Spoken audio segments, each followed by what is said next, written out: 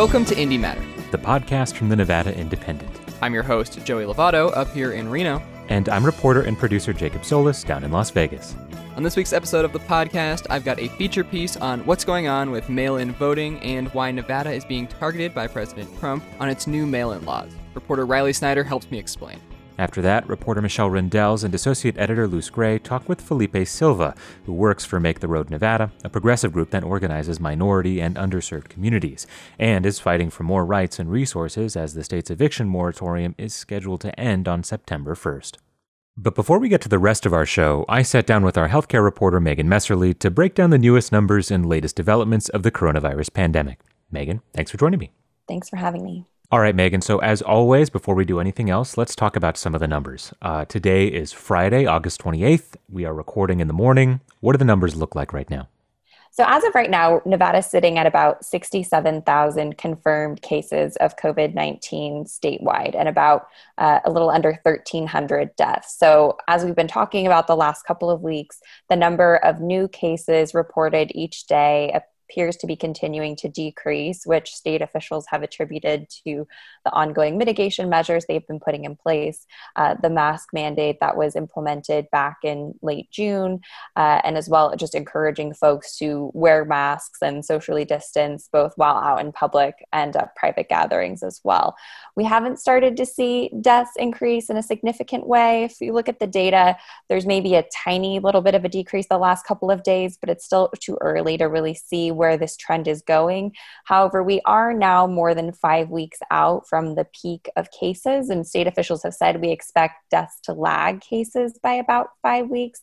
So we should start to see some sort of a decrease unless something else is going on with the data. Okay. And now I'm curious. Now, this week, the state of Nevada launched a contact tracing app. Can you dig into that? Right. So there's this new app called COVID Trace Nevada. It's available on the Apple App Store if you have an iPhone or the Google Play Store if you have an Android. Essentially what this app does is it allows public health officials to better contact trace by having you use this app on your phone. So the way it works is this. Your phone, if you have the app downloaded, will actually generate an anonymous token that will be shared with other phones when you come into contact with them if they also have the app.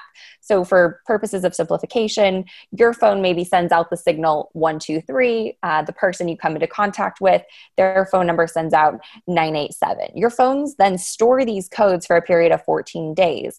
Now, if either one of you during that time goes and gets tested for COVID-19 and that result comes back positive, you will get a call from a local health official telling you that you've tested positive for COVID-19 and they're going to go through the contact tracing process with you.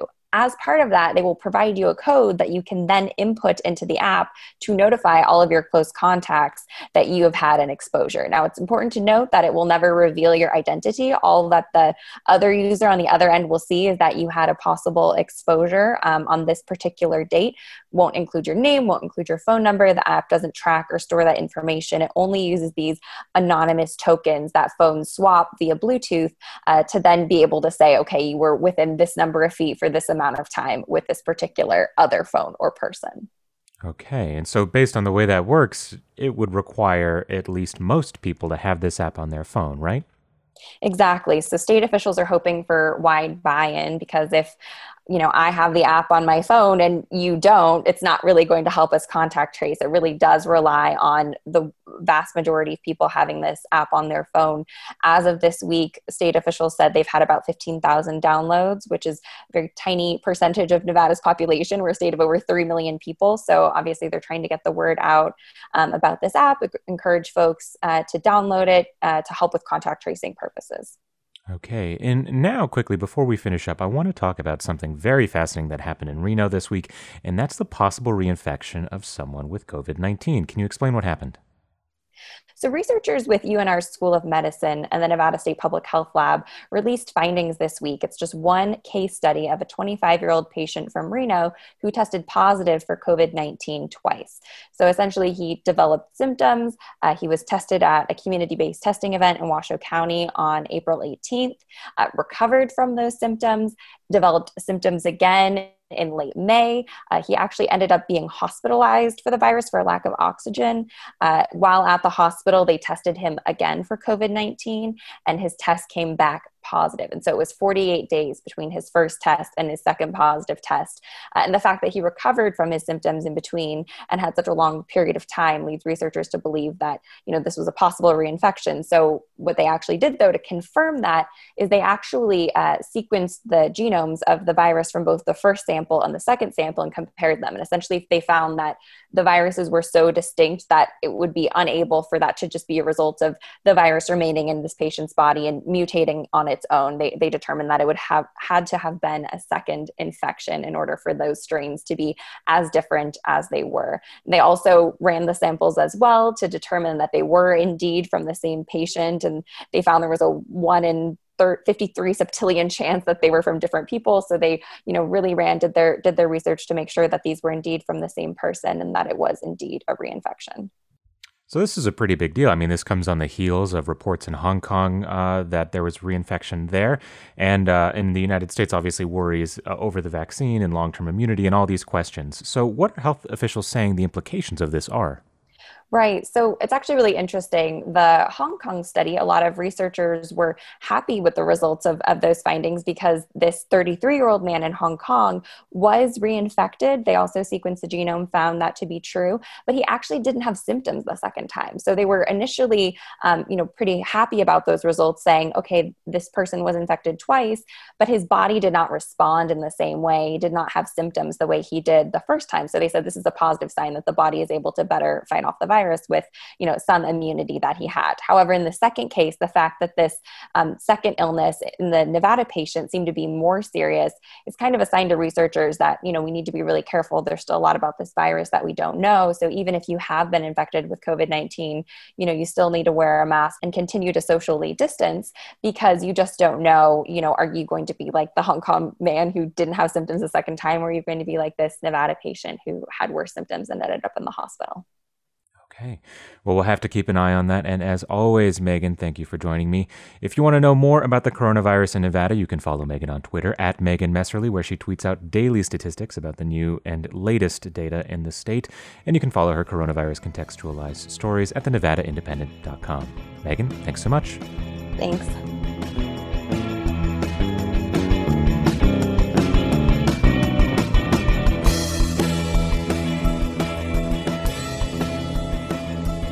With the pandemic still raging, one of the most contentious political fights of the summer has been centered on the logistics of just how states should go about safely conducting a general election in November. That includes lots of back and forth in Nevada, where Democrats have broadly expanded access to mail-in voting, and Republicans are suing to stop them. Joey Lovato takes it from here. Assembly Bill 4 passed the legislature during the second special session of 2020 earlier this month. It required the state to send all active registered voters mail ballots, while also requiring a minimum number of polling places in Las Vegas and Reno. These changes only apply to an affected election, meaning one taking place during or shortly after a state of emergency is declared, which is the case with the coming November election. Mail-in ballots are supposed to be sent to most voters no later than October 14th. Residents then have 20 days before Election Day on Tuesday, November 3rd to fill out their ballots and either mail them off, drop them at a secure drop location, or have someone drop off their ballot for them. The bill legalized a practice called ballot collection, essentially allowing voters to authorize anyone to turn in their absentee ballot for them. Previously, this practice was illegal unless it was a family member of the voter. This last part has many Republicans concerned. They call the practice ballot harvesting and say it opens doors to fraud. Reporter Riley Snyder has been tracking the issue.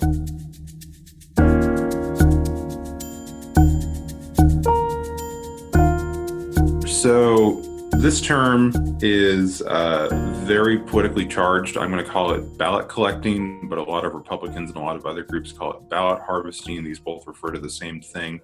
So what it basically means is that instead of you mailing your absentee ballot in, so the ballot you get in the mail, you give it to a person who will then turn it in for you. This is a practice that several states have used. I believe it's used in California. There was an issue in North Carolina in 2018 where a Republican Party operative took a bunch of ballots and never turned them in. So it's been politically contentious. Prior to this election, the only people who could turn in your absentee or mail ballot in for you were family members. Now you can give it to anyone to turn in for you. So there are penalties in law for failing to turn in these ballots. If you collect them from someone else, you have a period of 3 days in which you have to turn them into an elections officer or elections office, or by election day, whatever comes sooner.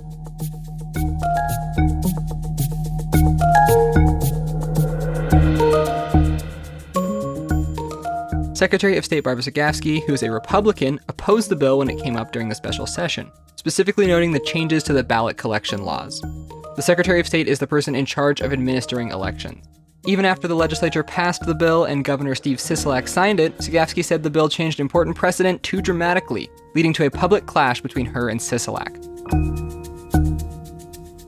What she did last week was ask the governor to sign off on a set of emergency regulations that would require anyone who collects and turns in more than 10 ballots through this practice to register with her office and give over their personal information, any organization they're involved with, by, I think it was the 7th day after Election Day. So she put out a press release about this. It was very partisan tinged, which is unusual for the Secretary of State because she's usually been relatively neutral in how she administers elections. But in order to get these emergency regulations approved, she needs the governor's approval and for him to sign off on them. So she put this out last week. And then this week, the governor's office kind of fired back in a letter saying that, we don't think this is technically an emergency, so it doesn't hit that standard for emergency regulations.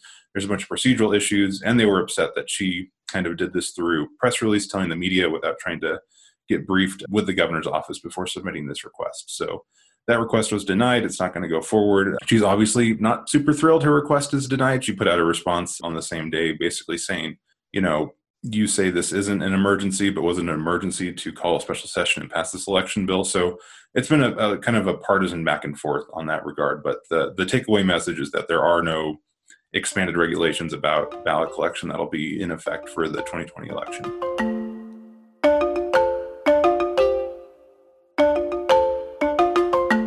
Upending all of this is President Donald Trump, who put Nevada center stage earlier this summer as he took to the White House lectern to name and shame Democratic governors who sought to expand voting access through mail-in voting.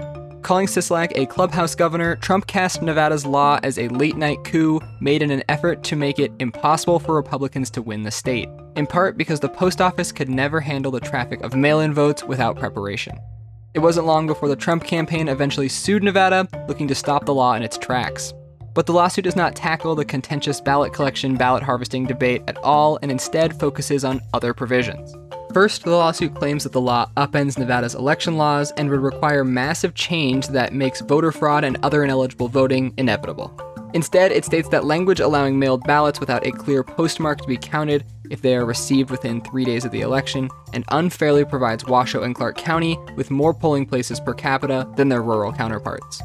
They argue that there is no established procedures for the processing and counting of ballots as required by the state constitution, and they criticize a provision that would require election clerks to make determinations when 2 ballots are folded together in an envelope about whether they were submitted by the same person. In an interesting twist, Zagafsky's office has had to oppose the Trump campaign's lawsuit against the bill, even though she opposed it because she, as the state's chief election officer, was the one who was sued by the Trump campaign. Her defense is straightforward. The provisions have not clearly caused an increase in voter fraud, that the plaintiffs have not proven enough of an injury to warrant a federal judge blocking the law, and that it's a specific state issue, saying the federal government shouldn't interfere in Nevada's business. State and national Democratic groups have also filed to intervene in the case, which is still pending in federal court. It is expected to be heard next month. But the back and forth over state-level changes eventually culminated in something entirely new: the apparent widespread dismantling of postal equipment across the country. Widely decried on social media as it happened, the dismantling was in large part the brainchild of Postmaster General Louis DeJoy, a former businessman who worked in logistics and shipping for High Point, which later was bought out and became XPO Logistics, that directly competed with the post office. Nevada Attorney General Aaron Ford joined a lawsuit alleging 4 pieces of mail equipment in Nevada were affected in this dismantling process. With the president saying frequently that the Postal Service is losing too much money to continue normal operations, he brought in DeJoy to help with budget cuts. But the timing of these quickly drew scrutiny, as they came just weeks after the president had railed against the post office's role in conducting the November election. The widespread reductions in the USPS shipping capacity quickly incensed the Democratic base and eventually congressional Democrats too. Here's Nevada Congresswoman Susie Lee speaking at a press conference last week. These political gains have a true cost: American lives and American livelihoods. Americans from all walks of life have made it clear that we will not let this happen, that we need to protect the Postal Service. Lee and other critics of DeJoy's cuts have pointed to wide-ranging consequences that could ripple outward and affect mail totally unrelated to the election. These delays mean that veterans won't get his or her life-saving prescriptions on time, or a working mother is late paying her electric bill, all because this president wanted to use the Postal Service for political gain. And the fact is that there are young Americans, maybe some voting for the very first time, questioning whether their mail-in vote will be counted in November. This is nothing short of failure. These aren't just failures of leadership, that they're failures of our democracy.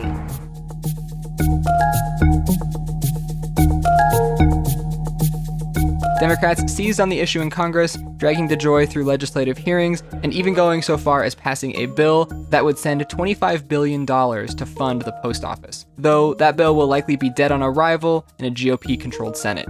This is just the latest in a partisan fight over how Americans should be allowed to vote in the middle of a pandemic.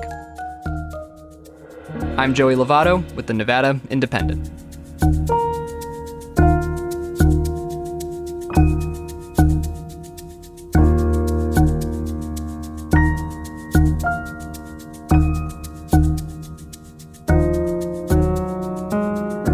Between the fights within the state, fights between the state and the federal government, and fights at the federal level, there are many concerns as the election draws closer. If you're a voter in Nevada and are unsure when, how, or where to vote, or to register to vote, you can check Riley's explainer on the NevadaIndependent.com, or go to the Secretary of State's website to learn more.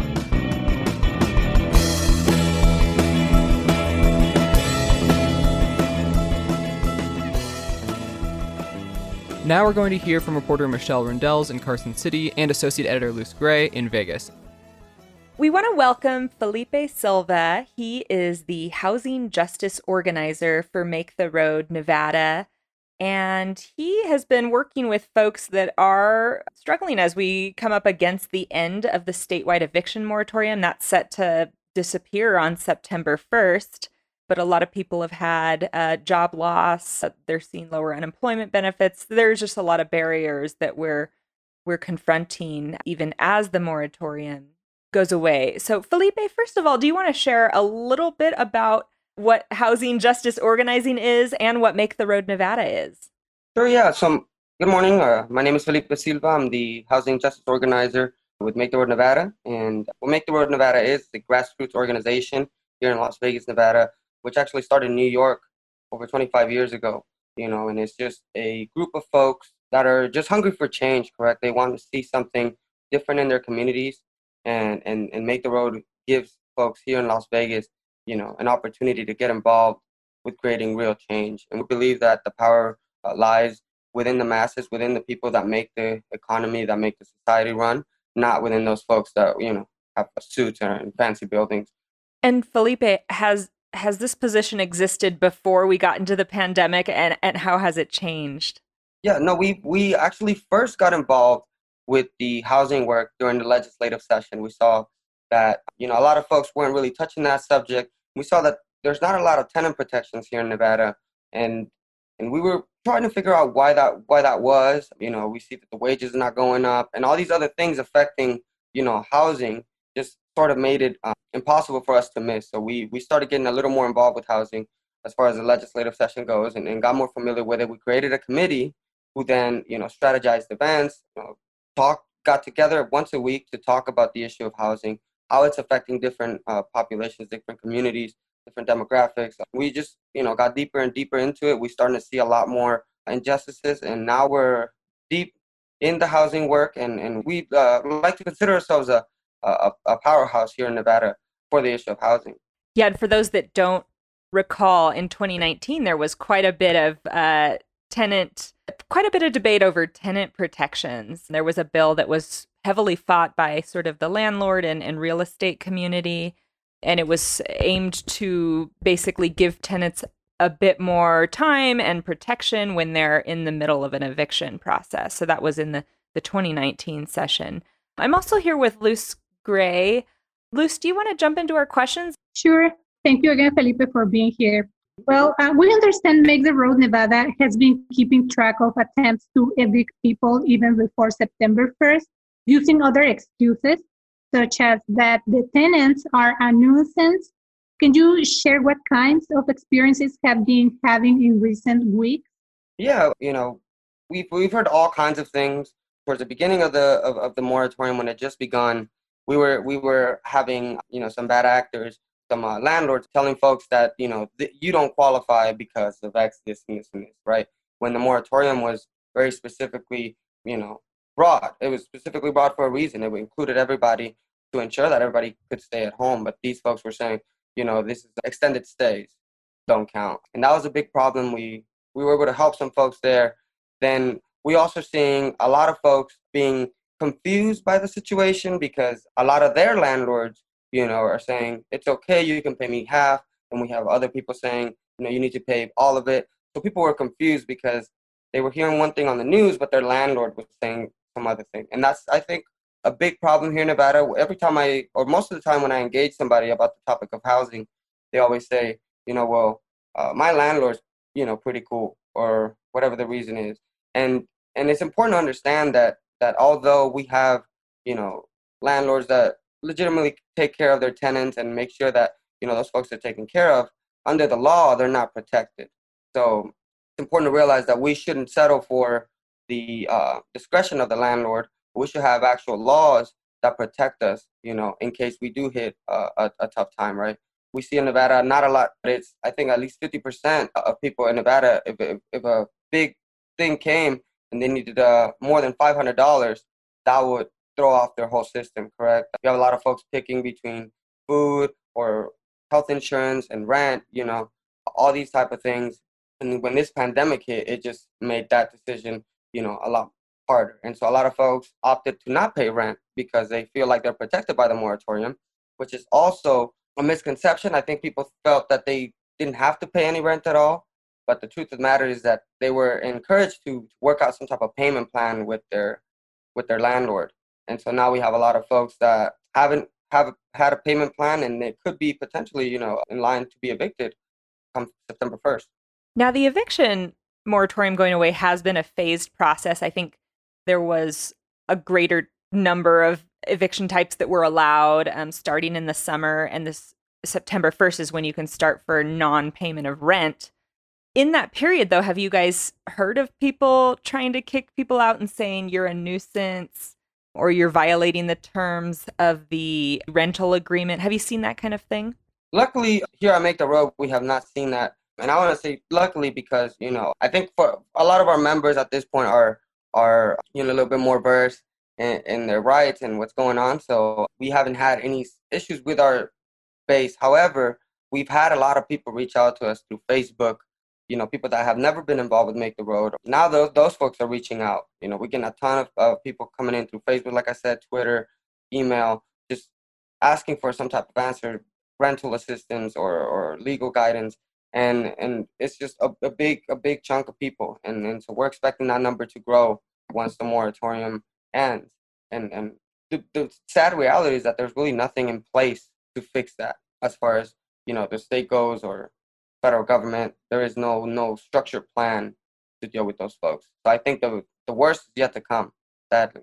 Good point, Felipe, because the state has acknowledged that the eviction mediation program that the legislature approved in the special session is not ready to go yet. It's potentially not going to launch till October. So we have maybe a whole month or so of nothing really in place to start that discussion between the landlord and the tenant through the courts.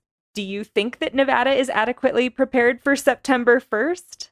I don't. It's just too many folks. In touching the topic of UI, we see so many people that have yet to receive a check from UI. And this is money that's owed to them by the state. It's not like a hand-me-down. It's not a relief package. It's their money that they're entitled to, that they worked for. And because the state has this different process of doing things. A lot of folks are waiting. To this day, there's a lot of people that have not received anything, but they're expected to pay rent. And there's a lot of folks that are either pending or have been rejected from unemployment, and now but there's no, like the places that are hiring are a lot of times hiring their old employees, and they're not even hiring the entire team. They're people cutting people's hours. So I just think to have an expectation of having the economy up and running by September 1st, to where even if people were to get their jobs back today, they won't have the money by September 1st. So I think it's just very unrealistic of our government to think that folks will be ready. At the same time, I mean, the people that have been working have been putting their life on the line. That's not even considering the damage that this pandemic has already done. This a moratorium lifting is just going to create a bigger burden. We're very confused and very uncertain about how this is going to go and how Make the Road can best, assist the community in that. We're definitely already seeing a lot of uncertainty. Like I said, a lot of people coming on our Facebook stuff and asking questions about rental assistance or what to do at this point in time. We're telling them go do a payment plan, go do a repayment plan with your landlord. A lot of these landlords, it's too late. They're closer to, they're saying it's easier to evict you now than to create some type of repayment plan. So short answer, no, I don't think that the state is ready to lift the moratorium. Felipe, in that sense, speaking about how people have been reaching out to you guys, what kind of concerns have you heard? Maybe that they are going to be evicted shortly after September 1st? If so, what are you advising them to do to avoid losing their home? Yeah, and that's Luz, that's the sad reality, correct, that I was talking about. It's really nothing. There's nothing aside from trying to listen to these folks and connect them with the resources. Make the Road is a nonprofit, and there's a lot of people, like you said, that have maybe kids. So school's not out or school's not in. The kids are going to be at home. How is the parent going to go to work if they got to take care of their kids? So again, a lot of people are worried for what is to come, and the fact that safety net will be gone. It just puts so much more uncertainty in these families. And once again, the only thing that we can say to people, if you still haven't talked to your landlord, is to go and try to create some type of repayment plan. I mean, we don't expect it to be like a bunch of people being evicted that same day, perhaps, but we do expect the process to start going. And once those numbers start growing, it's just going to become a bigger issue in the future. And I think we're not ready to deal with that issue either. There was an assistance program here in Clark County, but it got too many people were applying and the funds run out, and so it got suspended for now. You bring up the rental assistance program. That was a program that launched in July, and there's $60 million statewide that's being distributed. But we learned yesterday at a meeting that only $2 million has actually gotten out the door, and they're dealing with a lot of issues, including, a backlog. They have a lot of people inquiring about the program, and they don't know if they're eligible, or, they're trying to work through this huge backlog of emails, presumably, from people. So it just seems like it's a little bit slow getting going, and they also have paused the applications in Clark County. Have you encountered people that have tried to get into the program, and has it worked for them? Yeah, no, we actually had when we first found out about it, we started referring people there, make sure that they had like a feature where you can see if you even qualify, because you have to be within certain limits, and it was working fine for a while, and then I think they paused it, and then they opened it again, and then they paused it again, and so that's how we found out actually that it was paused. One of our members reached out, said, "Oh, this thing that you were telling me about is no longer taking application." I haven't heard anything of it, revamping up or any more money being pumped in there at all. So we're honestly a little worried about, what that's happening. And if that money was there, like it's 60 million, where's this money go? Yeah, and that's our understanding, is that they might reopen it if they discover that maybe the applications were not eligible and there's more money, but it's not clear at this point what's going on there. Felipe, other question, you were mentioning a bit about members of the community who might be left out of this assistance. From your experience, which groups of people are most vulnerable to eviction? And this is just my opinion on what I see and with the populations that we work with, but I would consider the monolingual Spanish-speaking undocumented community to be one of the most, if not the most vulnerable community. right now, right? These folks are, like the other day, we're doing eviction defense like webinars, and we sent a message to our member base, and one of our members replied asking, she was worried. She was worried that perhaps she was being evicted because she just saw the word eviction in a text message. And so, that caused her to be scared. And it was really just the text message. It might have been in English, inviting her to an eviction defense network webinar, right? And so we see that these folks are easily taken advantage of. We see a lot of undocumented workers being taken advantage of with wage theft. And now we see a lot of people being threatened to be evicted, or we're going to call ICE, or we're going to call immigration, right? We see a lot of that. We see a lot of people being pushed and bullied through this whole pandemic. We see people taking advantage of it. And it's very disappointing, but that's exactly what fuels Make the Road. We want to make sure that those folks are not alone, and not only that, but are also, their voices are also being amplified.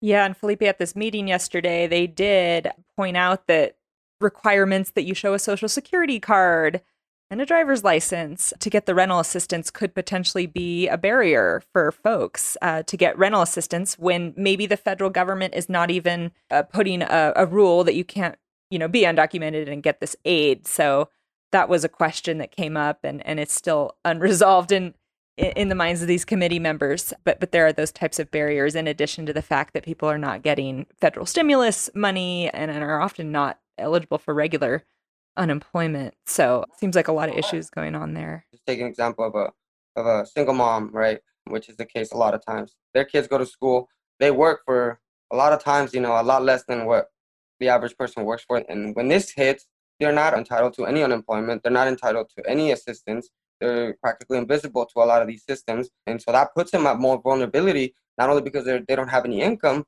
but what are you going to do about it? If I evict you, if I lock you out. And so we see these things happen too often. And now, like I said, the kids are in the house. And so you can only imagine the level of frustration of somebody who feels not only helpless, but voiceless, correct?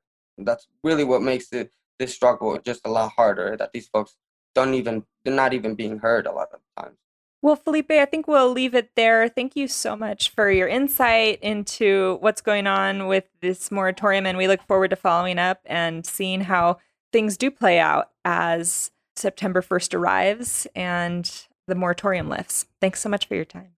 Yeah, and then I would like to plug in that event to let everybody know we're going to have an event on September 1st. We're going to have it here at 10 in the morning at the Make the Road office. That's 4250 East Bonanza Road at 10 in the morning on September 1st. We're going to be protesting for the federal government and the state government to do something about all these folks that are currently trying to figure out what to do during this pandemic.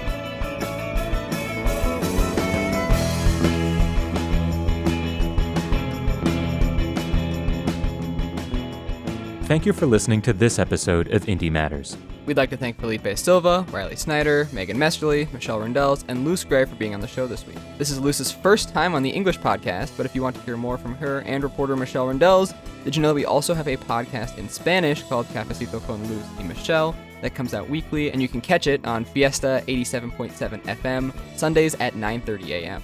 We also wanted to let you know about IndieFest, a one-day virtual event with a stacked speaking lineup, including panels of Nevada's former governors, former presidential strategists Karl Rove and David Axelrod, and plenty, plenty more. You can find more info about IndieFest on our website, thenevadaindependent.com. If you like listening to the podcast, consider leaving a rating and review on Apple Podcasts or wherever else you like to listen. If you have comments, questions, or just want to tell us what a good job we're doing, you can email us at joey@thenvindy.com or jacob@thenvindy.com. Our theme song was written and performed by Reno band People with Bodies, and you can find more of their music on Spotify and Bandcamp. Additional music on this week's episode comes from Lance Conrad and Storyblocks. Thank you for listening to Indie Matters. I'm your host, Joey Lovato. And I'm reporter and producer Jacob Solis. And we'll talk to you next week.